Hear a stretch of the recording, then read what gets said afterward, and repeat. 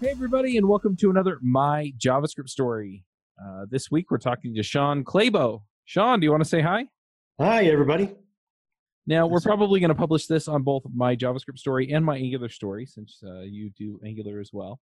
Yeah, I think we've only had you on JavaScript Jabber, if I remember right. Right. Most of my work now is in Angular, but the topic that we had was more kind of general purpose, so we put it on JavaScript Story. Yep. So yeah, I'll put a link to that. That was episode 258 of JavaScript Jabber. And we talked about working in a public institution, which is different from sort of your regular corporate job. So it was interesting to kind of dive into that and see what the differences are and where your background kind of feeds into that. So this episode is sponsored by Sentry.io. Recently, I came across a great tool for tracking and monitoring problems in my apps. Then I asked them if they wanted to sponsor the show and allow me to share my experience with you. Sentry provides a terrific interface for keeping track of what's going on with my app. It also tracks releases so I can tell if what I deployed makes things better or worse. They give full stack traces and as much information as possible about the situation when the error occurred to help you track down the errors. Plus, one thing I love, you can customize the context provided by Sentry. So, if you're looking for specific information about the request, you can provide it. It automatically scrubs passwords and secure information, and you can customize the scrubbing as well. Finally, it has a user feedback system built in that you can use to get information from your users. Oh, and I also love that they support open source to the point where they actually open sourced Sentry if you want to self-host it. Use the code DevChat at Sentry.io to get 2 months free on Sentry's small plan. That's code DevChat at Sentry.io. Yeah, and sorry to say, I mean, today's April Fool's as we record this. I didn't really think of any good things to do to you here. That's okay. I enjoyed the D&D books that you had sitting there in front of the camera when I got on, so that's always fun. I played some D&D in college and then in high school, and then I've kind of gotten into it recently with my brothers and sisters. So, well, some of my brothers and sisters. So, yeah, that's been a lot of fun. Yeah, I did in junior high and high school, and then my son's into it a little bit now. That and Pathfinder, I think, is the other version. Mm-hmm. Yeah, I'm not familiar with Pathfinder. Something like that he tells me about. So he enjoys it too. Yeah, I played a couple of different role-playing games. So yeah, I guess that's just another one that's out there. But in high school, I think we played one called Mage. If I remember right. Anyway. Yeah, not familiar with that one. But yeah, it's always fun to talk D&D, but we're here to talk more software and development. So yeah, let's jump in and talk about your background and where you got into programming. I'm a little curious as we get started. Yeah, how did you get into programming? For me, it started back. I can remember it actually pretty clearly in fourth grade. Now, for me, fourth grade was 1976, so we're talking a long time back. Dude. And I remember a guy came in and he talked about this machine that his dad built. Mm-hmm. Talked about, put it together parts, and then you could tell it what to do, and then it could spit things back at you. And I was like, oh, wow, that was really cool. So I didn't know the guy that well, but I just had to invite myself over his house to check this thing out. Nice. And it's, there was no personal computers at this time. So right. It was just something totally new. So I went over and checked it out. It was like probably 2 feet cube, and it had an 8-inch floppy drive and no graphics, text only. And I must have spent at least a good part of the afternoon over there just dinking around on it. The only game it had was this like artificial intelligence game where you ask a question and it just responded with a random question back to you, and you just go back and forth. But I don't know. Right. I just thought it was just the coolest thing ever.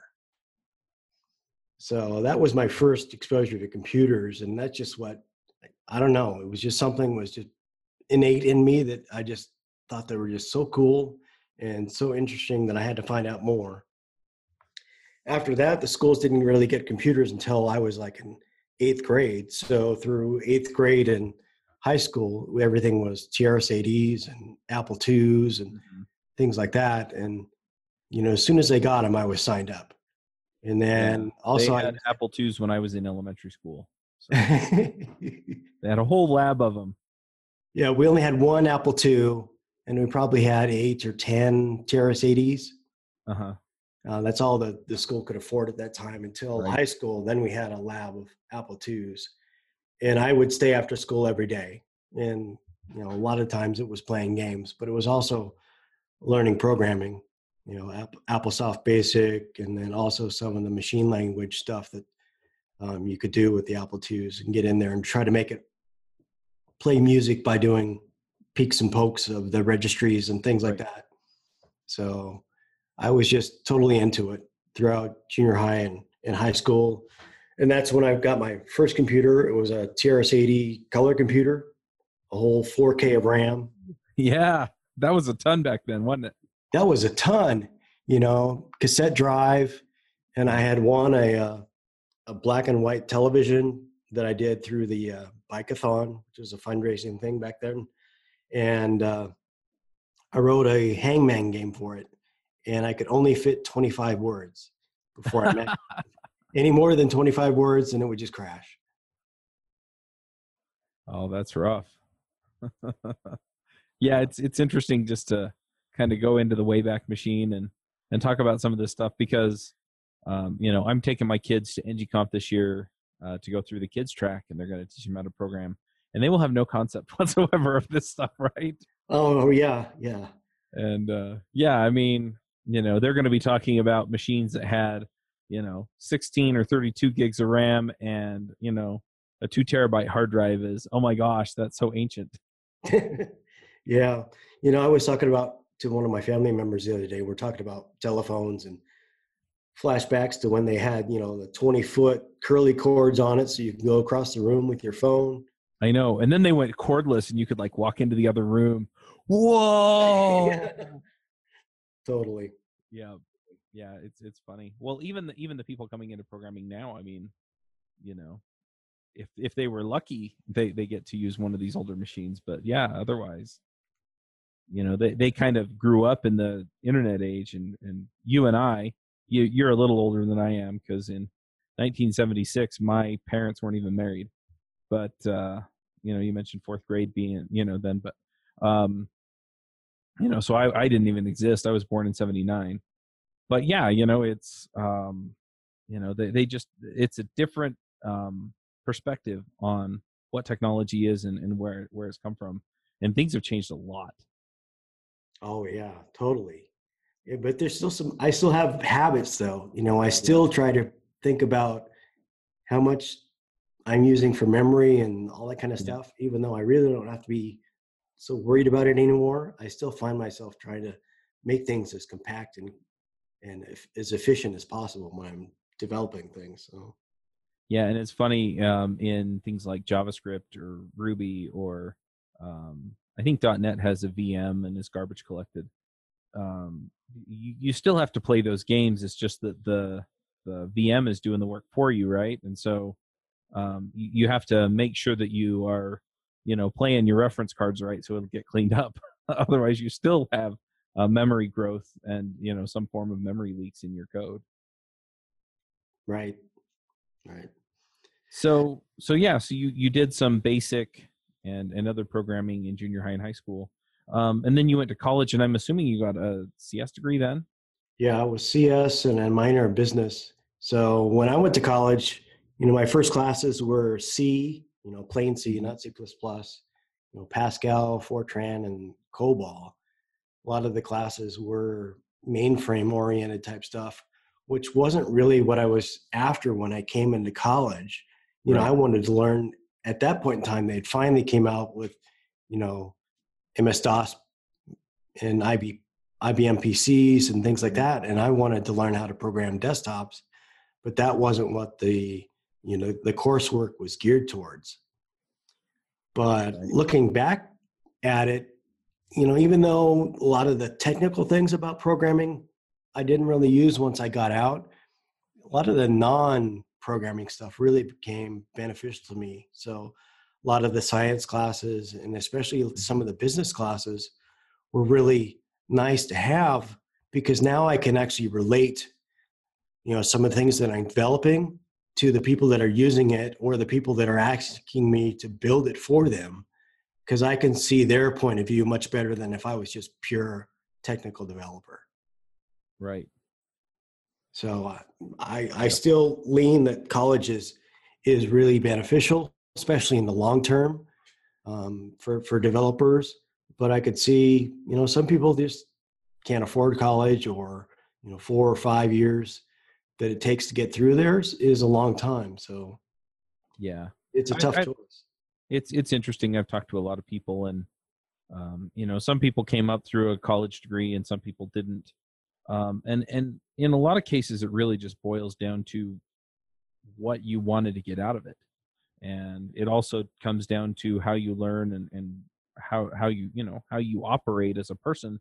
And so some people, yeah, college is just not the right answer for them. And for a lot of other people, it really is. And it just depends, again, like you said, a lot of the things that you picked up were the non-programming things. And if you're looking for that kind of an education, then yeah, college is terrific.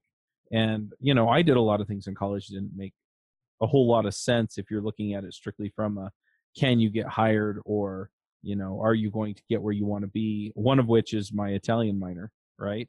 Mm-hmm. But it did change the way that I look at certain aspects of the world, and it was well worth it that way. So I agree with you on that basis. But I have some people that they come in and they just want to get as quickly as possible in a programming job. And if that's the only thing, and you're not as interested in some of the other aspects of things that you pick up from college, maybe it's not the right answer. And I think people have to make an individual decision on that. But I definitely agree with you as far as all of that goes. If you want a well-rounded education and a great experience as far as those things go, then college is definitely the way to go. So yeah, well, if you think about it, there's a potential to be in that career for 40, 45 years. So some of that extra education can come in real handy long term.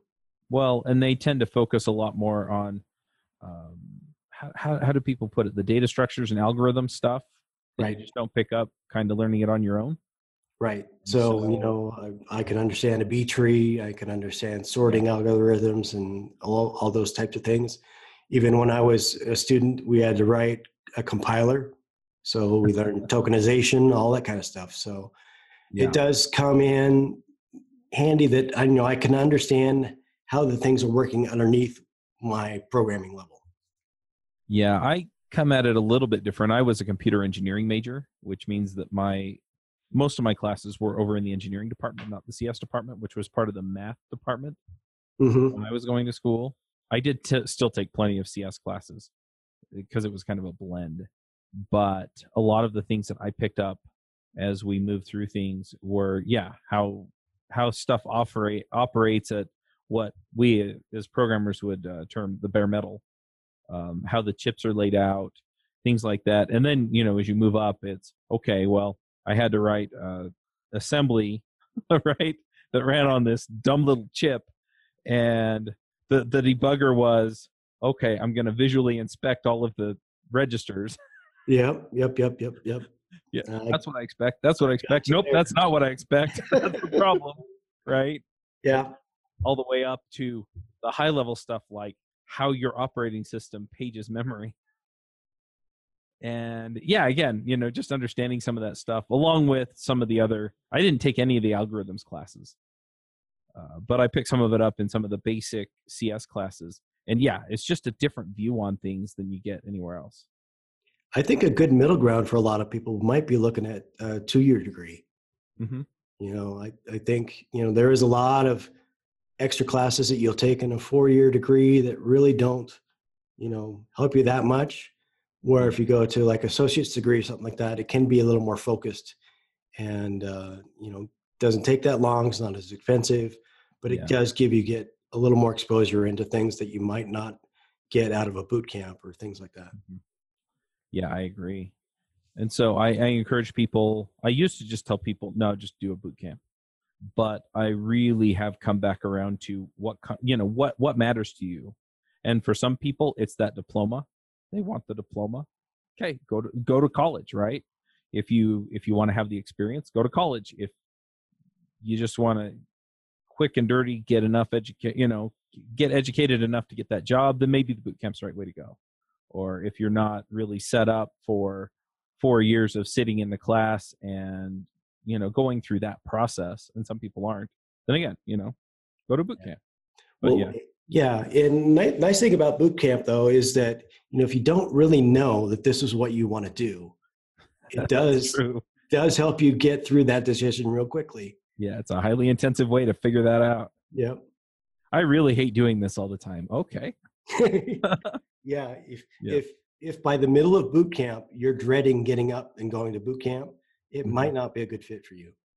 Right. So you said you were in fourth grade in 1976. That makes you about 13, 14 years older than I am. And so you mentioned going to college and learning C and Pascal and Fortran. And today, I don't know what they're teaching there. When I went, it was Java and C++. Mm-hmm. So it's interesting to me to just see the progression there. And what I find is, Java wasn't the super hot technology. It was and it wasn't when I was in college, in 1998 is when I started college. So, but yeah, just seeing where some of these schools are going now with the languages they pick, where they're teaching Python or JavaScript or things like that, some of the more progressive schools. Yeah. Now, when I was worked over at University of Idaho, I actually got hired by the business department to teach a programming class there. Oh, wow. And I was teaching VB.NET in those days. So you can get some more modern programming in college now. And I'm sure that they're teaching C# and probably, Ruby and Java here now. So it is more, but they're not going to teach you things like Angular and React and those types of things. It's still going to be a little more low level. Yeah, I've seen a little bit more of that in sort of the trade school type setups, where they're trying. But again, it's sort of splitting that difference between the boot camps and the 4-year degree, right? So you're going for 2 years, you're getting some of this and some of that, and so when they want to turn people out into a job, and they know that they don't have the 4-year diploma, and so the skills are a little more relevant to them, and so they get a little bit more modern with their curriculum. Yeah. So I remember after my first year of college here, because we weren't doing a lot of desktop programming during the summer, I actually went over and applied at Microsoft. And that was 1985, and I was like, dang, if I would have got hired in 1985 at Microsoft, I'd probably be pretty set right now. But I didn't hear back from them. And it actually took me a few hours to find them. I grew up probably 25, 35 miles south of their campus. Right. But back then they had just moved to their current campus. And there was only a couple buildings there. And there was no Google Maps back then. You had to open up the phone book and look at the address and, Oh, the good old days. Yeah, the good old days, the Yellow Pages. And it's like, okay, I went to the first one in the Yellow Pages. Oh, sorry, we've moved. It's okay, go to the next one. Oh, we moved again. And so then I finally found them up at the Redmond campus there and applied, but I didn't hear back, but that's fine. I'm doing pretty good the way I'm at now. So yeah, makes sense. It's a good story. Yeah, absolutely. So after you graduated, did you go straight into software or? I actually didn't, because I didn't have that desktop programming experience, and I didn't want to go out and find a mainframe job. I ended up doing a few different odd things. I did cable TV commercial production for a while for a local cable company because they didn't have anybody to run all the equipment. So I did that for a while. And then I moved back over to the Tacoma, the west side towards Seattle area. Right. And became a assistant buyer for a computer electronics chain. And they had 17 stores throughout the Northwest here. And so that was a cool job. I really liked doing that job as assistant buyer. You'd walk in every morning and there'd be stacks of software and a little hardware for you to check out. People wanted you to buy their stuff for the chain. So they were sending you free stuff all the time. And that was really cool. But they had some financial issues and they kind of shut down. And that's when I decided to go back in and learn a bit more programming. So I learned VB.NET, And then I got hired at the University of Idaho in their IT help desk area. Nice. And this would have been in 96. So just as the internet was coming online. Mm-hmm. And I remember first seeing my first HTTP:// I said, what the hell is that? But that quickly learned what that was. And through the help desk, my first commercial program that I wrote was a help desk tracking system. Because when I got there, all of their communications between the help desk, the networks team, the server team, and all that was done either by sticky note or broadcast emails. And so wow. so they had no idea who was working on what Right. what state anything of their requests were in and things like that. So it's like, okay, this has got to be made better. And that's kind of my strength, is just looking at things and going, this is not the way it should be. There should be a much better way to do these types of things. To a database, there was no JavaScript that I could really use then. So the only thing I did for this help desk tracking system was HTML and Perl. Mm-hmm. And it was on a Unix machine, and through the controls of the buttons on the HTML, it would pass the whole page off to this Perl script that would slice and dice the HTML based upon embedded comment tags. Right. So if I wanted to pull one job out of one queue to move it over another, I would pass in the tag number, and it would just slice that HTML up and then insert it into another HTML document. And it did everything that way. And then it would generate emails based upon, certain triggers. So That was my first commercial programming experience. That's interesting. And it kind of mirrors mine a little bit. My first IT job, I was working at the university. I was attending BYU down here in Provo. And I worked in the network operations center, which was attached to the data center. So we would go in there and we would work on the servers and things like that. Funny enough, initially when I got that job, the data center, oh man, if you work at BYU now and you work in the data center, you don't know how good you've got it, because when we started, it was literally just this kind of back room on the end of the same building that the math and CS department were in. And so there were these big honking machines. We had a handful of racks in there, and then, these big, I guess they were mainframes. But so we would log into those, and it was awesome. And they built the data center while I was working there. And so then we moved down into an actual real life, nicely built data center with, with all the bells and whistles in it. But after I graduated, I moved into a job at Mozy, mozy.com, and I was running after too long, I was running their tech support team. And my first web app, where I built like an actual app that people actually used, was a help desk. It was help desk software. And it tracked all our phone calls and emails and everything else. So yeah, kind of an interesting parallel there. So you're working there at the University of Washington, and I think you're still there, aren't you? Well, that was University of Idaho was when I worked at the help desk there. Okay. And now I work at Washington State University. Okay. So 8 miles, I moved 8 miles in the job, but I still live over in Idaho. Gotcha. So it's only about 20 minutes for me to get to work. So not a lot of traffic. But anyway, you're working there, and was that when you got into JavaScript, or was that when you moved over to Washington State? I was there for 17 years. So it was a good place to work. And that's when I did get into JavaScript over there. It was with classic ASP and early ASP.NET. Mm-hmm. And the first things that I did with JavaScript was just, client-side validation. Because in the ASP.NET model, everything is a full postback, when it was early days. Right. To update a page or any section of a page, you'd hit a button and post the whole page back, and then it would come back to you. And validation in the early days was, post back and then reload and show them what was wrong. Right. So I wrote JavaScript there to just do validation to let them know that what they're entering in is correct before having to do that full post back type of system.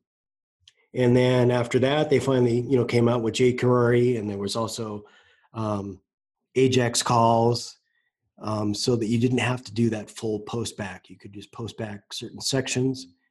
And so it was just kind of an incremental progression of JavaScript use in the page to make the user experience much better and, like I say, quicker for the person to get that feedback. Right. That was about when I got into my web development career.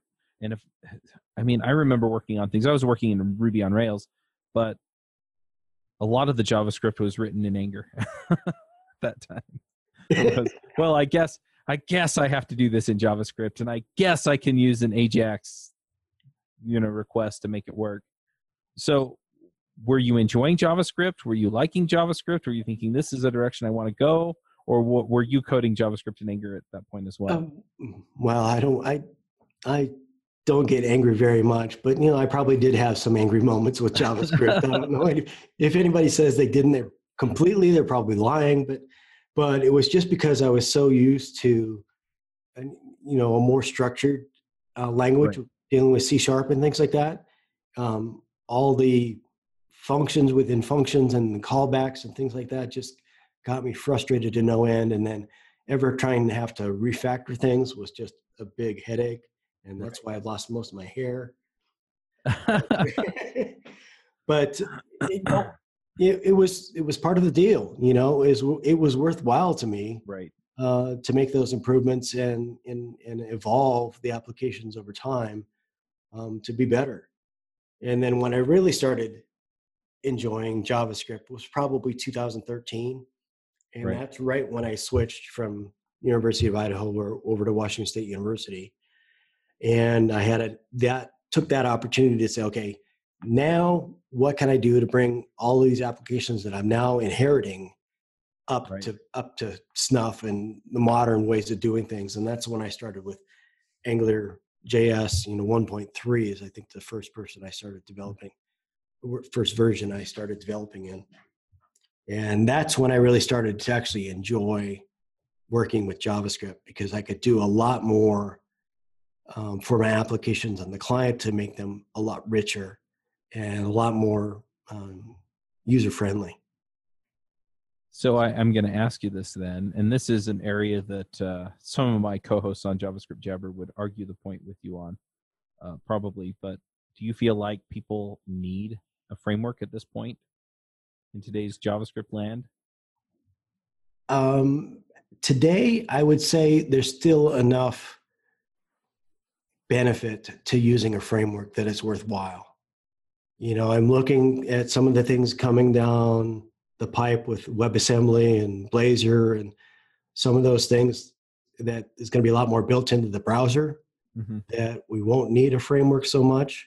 But I think we're still a couple of years off from that really being something that you could just write a whole application without a framework and have it be maintainable, expandable, and just well designed. Right. Interesting. Yeah, I'm how do I put it? I'm working to, and I need to just reach out, but I've known Ryan Florence for a number of years, and he's a very strong proponent of you need a framework. And there are a couple of guys on the show that very much feel like you don't need a framework, or at least for most applications, you don't need a framework. And so I'm really interested to have that conversation and just see, okay, where do we see the trade-offs, and, what are the costs and benefits of having a framework? But yeah, so I thought I'd get that info in here first, and then maybe you'll come out with the winner. I don't know, and I don't know if there will be a winner as much as just a good conversation about it. Right.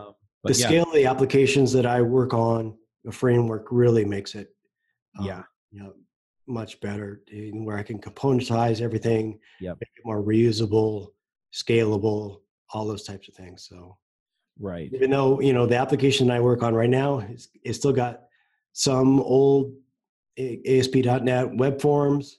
It's got some MVC, Uh-huh. all in one application. But everything that I write new, or everything that I can actually spend time to go back on and redo, is all done and currently in Angular 7 plus. Nice.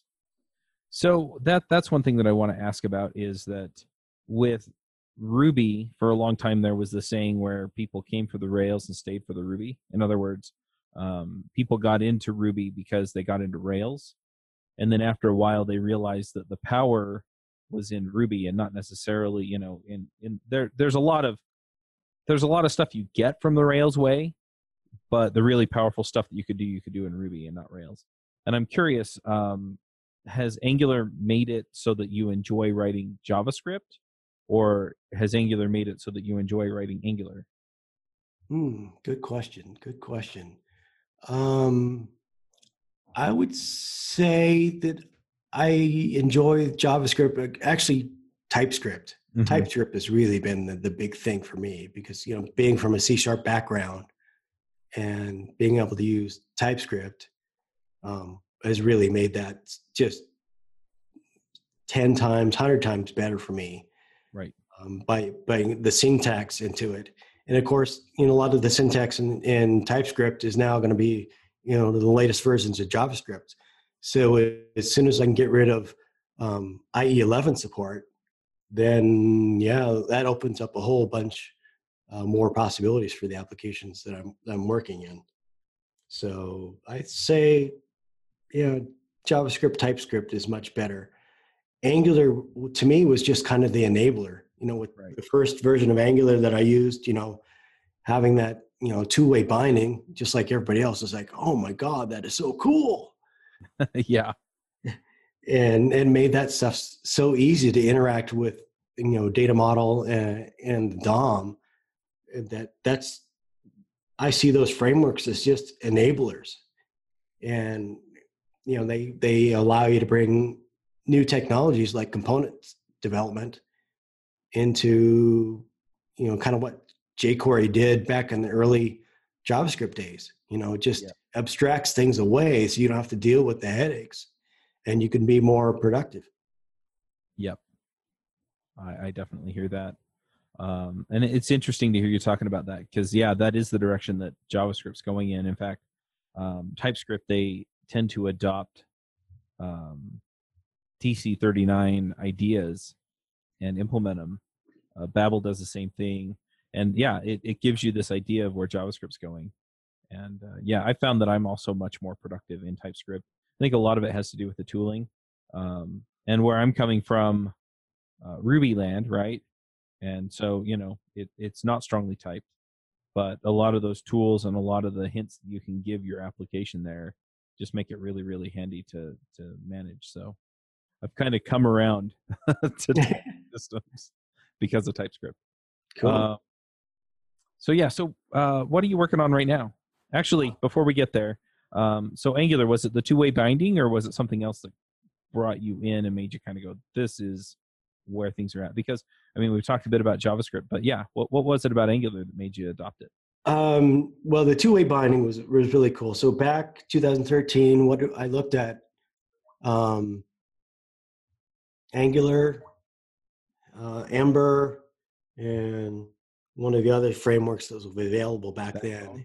And Angular just seemed to be the most intuitive to me. Mm-hmm. The way that it was structuring the code and handling the separation of concern, things like that. So, and because it had the backing of Google, I was like, okay, this is probably going to be sticking around for a while, which is something that I have to really look at it in the things that I choose because of how long applications live in an educational institution. I've got to make sure that it's going to be around, it's going to be widely adopted so that if I leave and somebody else to take it over, it's not going to be that hard to find somebody that understands that technology. So all those factors into it really kind of led me to Angular. And I figured, okay, well, I could start slowly on it because I wasn't building from scratch. I wasn't replacing the whole application. I was just adding on to an existing application. So I said, okay, let's try this out. And it just worked well. And then when Angular 2 came out, I said, I'll move over to that. And I still have some of those Angular, 1.3, 1.5 components in my application that are running, side by side with the current Angular and the .NET Web Forms. And they're all get along pretty well. So a lot of people, when they announced a lot of the changes in Angular 2, started looking around to decide if they were going to stick with it or not. Did you do that, or did you just more or less move into Angular 2? I just pretty much moved into it. I like to keep up with the framework advancements. So, I started with the 1.3, but as soon as they came out with 1.4, it's like, okay, switch everything over, then 1.5.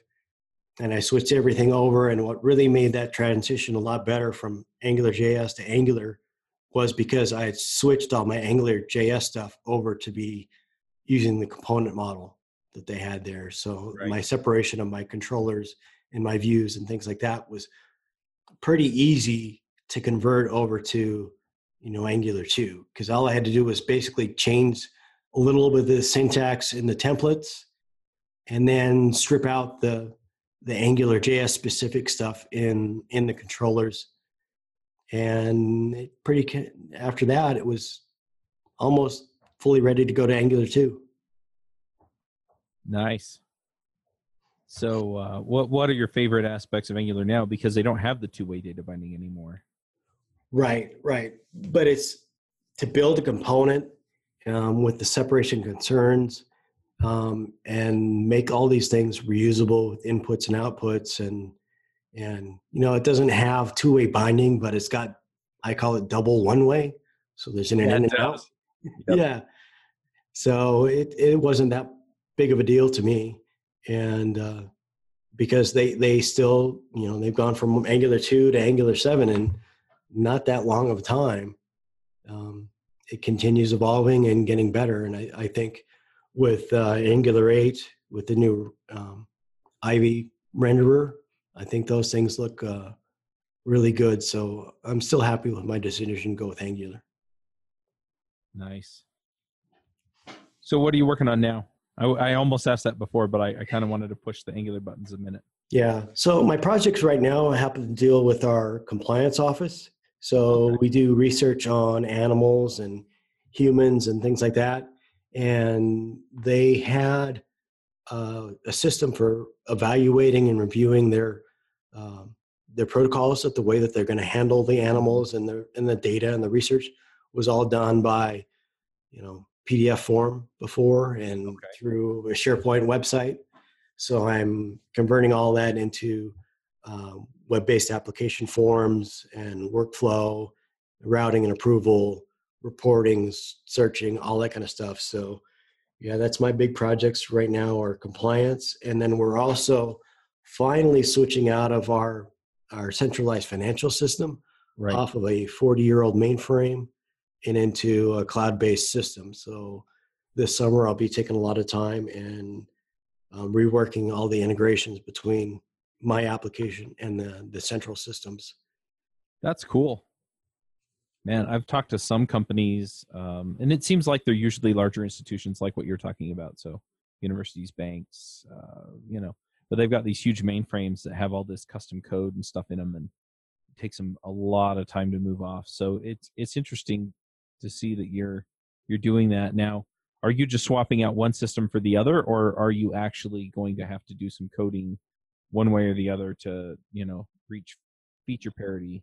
For my integration stuff, I'll have to rewrite a lot of this stuff because, it's right now I'm pulling stuff out nightly out of a data warehouse because the mainframe, has no API I can call directly into it from a website.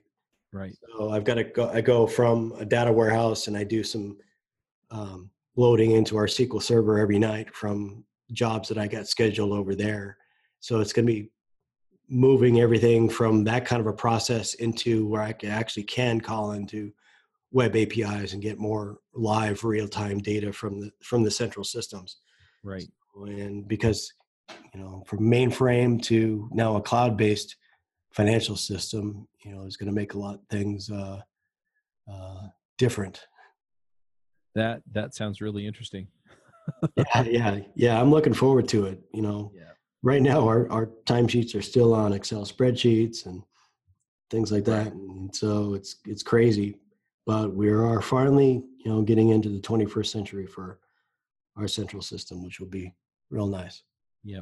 Well, it's interesting too, just from the standpoint of that you're making some, I guess you being the university, not necessarily you personally, but the university is making some uh, short-term investments for some long-term payoffs.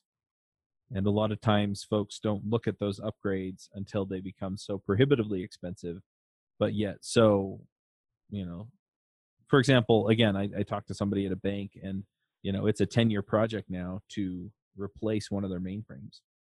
And they finally started it because they're worried that if they wait another 10 years, they won't be able to find people that can even maintain the mainframe. And so, you're not waiting until it's costing you so much in the way of manpower and, being able to hire specialists who are now 70 or 80 years old. Right. Right. Yeah, So exactly. it's an interesting conversation to have. Very cool. One other thing that I like to ask people is, what kind of contributions have you made that you're particularly proud of? And it could be things that you've done at work that you've contributed to the university.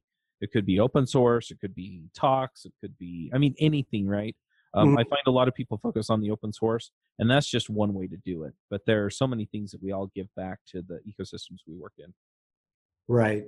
For me, I've tried to submit some pull requests to some open source projects, and I don't know what it was, but I've just never had that much luck. I've tried to make some features for some of these applications, and I submit it, and they go, "Oh, thanks, it's really cool, but no, we don't want to do it that way. We don't want to do that or this that." It's like, okay, well, I spent all that time, and I really, now it's just getting rejected because that's not the way you wanted to go. So I I kind of gave up on that. And so now what I try to do is to help out other people's when they're having issues, Hmm. or whenever I have an issue and I'm researching, whenever I find a solution, I make sure to go back to those posts where people were that I found when I'm searching, that they were asking the same question, and reply to with my solution that I found after my research. Right. So I do things that way and try to help people out. I've done some missions to definitely typed. So if I find out something that's not got the right type definitions for it, I'll contribute that way. Right. And then I also go on a number of Slack groups and try to help out when anybody has a question on Angular or TypeScript or some of the .NET things that I've had experience with. So drawing on my now 20 plus years of, modern development, I try to help out other people to bring them up to speed. Right. That's cool. And I think that's also often underappreciated, is the help that's given in those kinds of Slack channels and stuff where, people don't see it. It floats right by, but that's where a lot of people are, and that's where they're going to get the help, is from somebody who's there with them. So, Yeah, I had planned on giving a talk at the Boise Code Camp this year, but I ended up having to be out of town during that time. So I'll probably reschedule and do that next year. yep. Cool. Are you familiar with the Boise Code Camp? They've done one in Salt Lake for quite a number of years, and I think they've done a couple in Utah County as well. So, yeah. Cool. Yeah, I've seen those. I haven't been to the Boise one. That might be a fun one to hit. It is pretty fun. It's a 1 day thing. There's probably at least 1,000 people there, Yeah. and they have a kids course. And so they do a lot of things with Lego Mindstorms, things like that for kids. Yep. So, and it's free to attend. So it's cool. Yeah, I've been well, I've been working on booking, and I haven't actually built it yet, but I've been working on booking a podcasting booth. And so it might be interesting to, take that up, set it up in one of the public areas. I'd have to get permission from the venue and things, but and from the organizers. But yeah, then just interview some of the speakers at the code camps and, invite some of the other podcasters if there are other folks out there doing what I'm doing up in Boise or Salt Lake. I know there are a bunch of Salt Lake. But yeah, just do that. I hadn't thought about pitching it to them. So that might be fun. Do that. Yeah. All right. Well, let's go ahead and do some picks. I've got a call here in about 15 minutes. So I've got to start wrapping us up. Okay. Picks for us? Yeah, I've got a few of them that I figured out. I figured I was going to give a shout out to the Utah JS Slack group. So I'm hanging out there whenever I'm at work. And so anybody wants to reach me, they can find Sean Clabo at the Utah JS Slack group. Also the Utah.net Slack group. I'm a member of that too as well. Yep. And then as we record this, it's April 1st. So tomorrow is the Visual Studio 2019 launch event. So I'll do Visual Studio 2019 is one of my picks. And then also the Boise Code Camp. So if anybody it's in March every year. So it was just over for this year. But if they are looking for things to do next year, check out the Boise Code Camp. And then, are you familiar with the movie Time Bandits? No. Remember that movie? Nope. I don't. Sean Connery in it.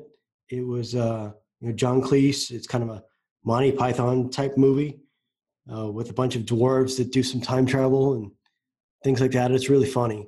And I just found out that they're going to redo that movie. So I'm going to throw that out. They're interesting. A lot of times they don't do them as well as the originals.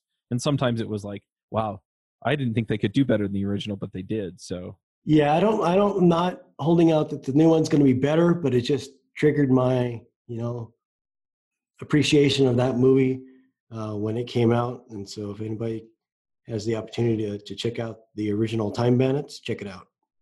Nice. And I'm also curious, you picked the Utah JS and Utah.net Slack groups. Do they not have Slack groups for Idaho? No, I had not found any Idaho Slack groups. There's tons in Seattle that I could join over there, but being in Idaho, I'm just kind of a little more closer and familiar with the Utah area. Yeah, that makes sense.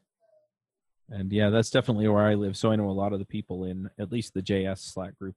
I haven't gotten as involved in the .NET group. Yeah, the .NET group's not as active in Slack as the Utah JS one. Yeah, Utah JS is a very, very active community. So, and there's actually a Utah JS conference that they hold every September-ish. So yeah, there's lots of really good people on the Utah JS. Yep. Cool. Well, I'm going to throw out a couple of picks, and these are all very, very self-serving. But at the same time, it's also something that I'm doing for the communities that I serve. Your podcast, you can do that. Yeah, and that's what it's about. It's about podcasting. So I've had a bunch of people come to me and say, "Hey, Chuck, I want to start a podcast. Can you help me?" And the answer to most of them is, "I wish I had the time to." And to a select few, a lot of times it's, "Well, sure, but it's got to be under these specific circumstances." And so I'm just going to talk through some of these real quick. One of them is, or one of the situations is, if you put the show on devchat.tv. A lot of times I'm more willing to help shows get started if I can kind of bring them into the family and put out good content. And I realized that, and this was probably within the last week or two, that I really do want to have content out there for everybody in the programming community, which means that, of course, I have to start a whole bunch of shows. So if you're interested in being on shows on any of the following topics, then you probably ought to reach out to me. One of them is open source sustainability and maintainability. I currently have 3 hosts lined up for that show. I'd like to get it to at least 5. I will not be a co-host on that show. As much as I'm interested in the topic, I just don't have time for more shows. In fact, I'm actually backing out of shows at this point and saying, "Hey, can you guys run this without me?" So, I'm no longer on Adventures in Angular.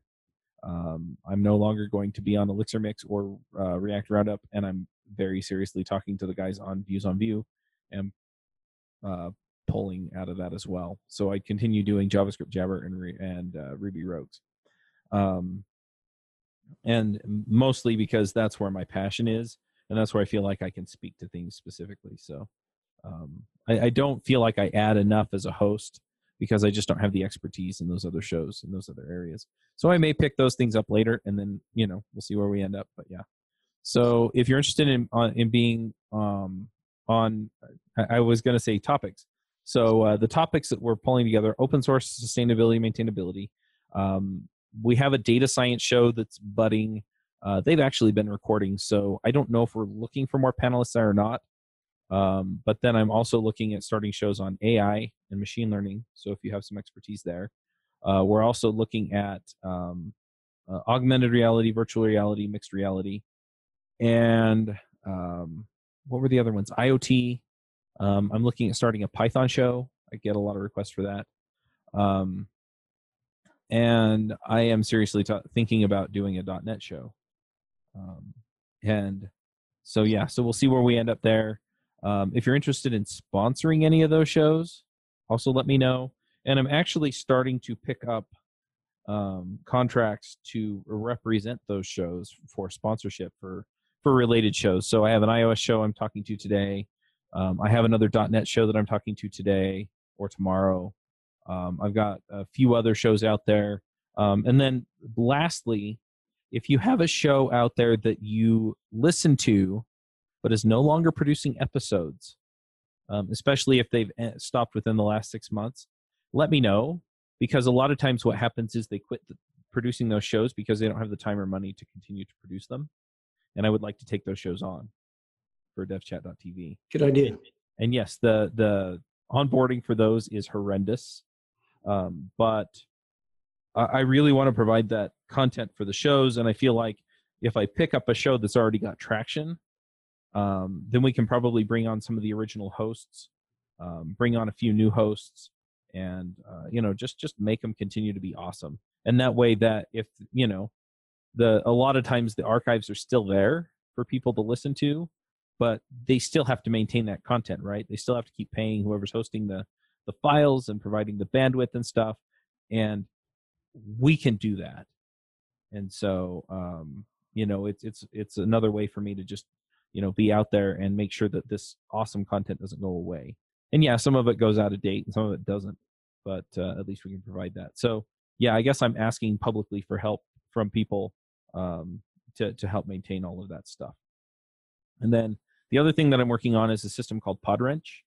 And that is, I was looking for something that I could blend like podcast and tool. There you go, Podwrench. And it is a system that will manage the recording and production pipeline for the shows and the sponsorship stuff on there.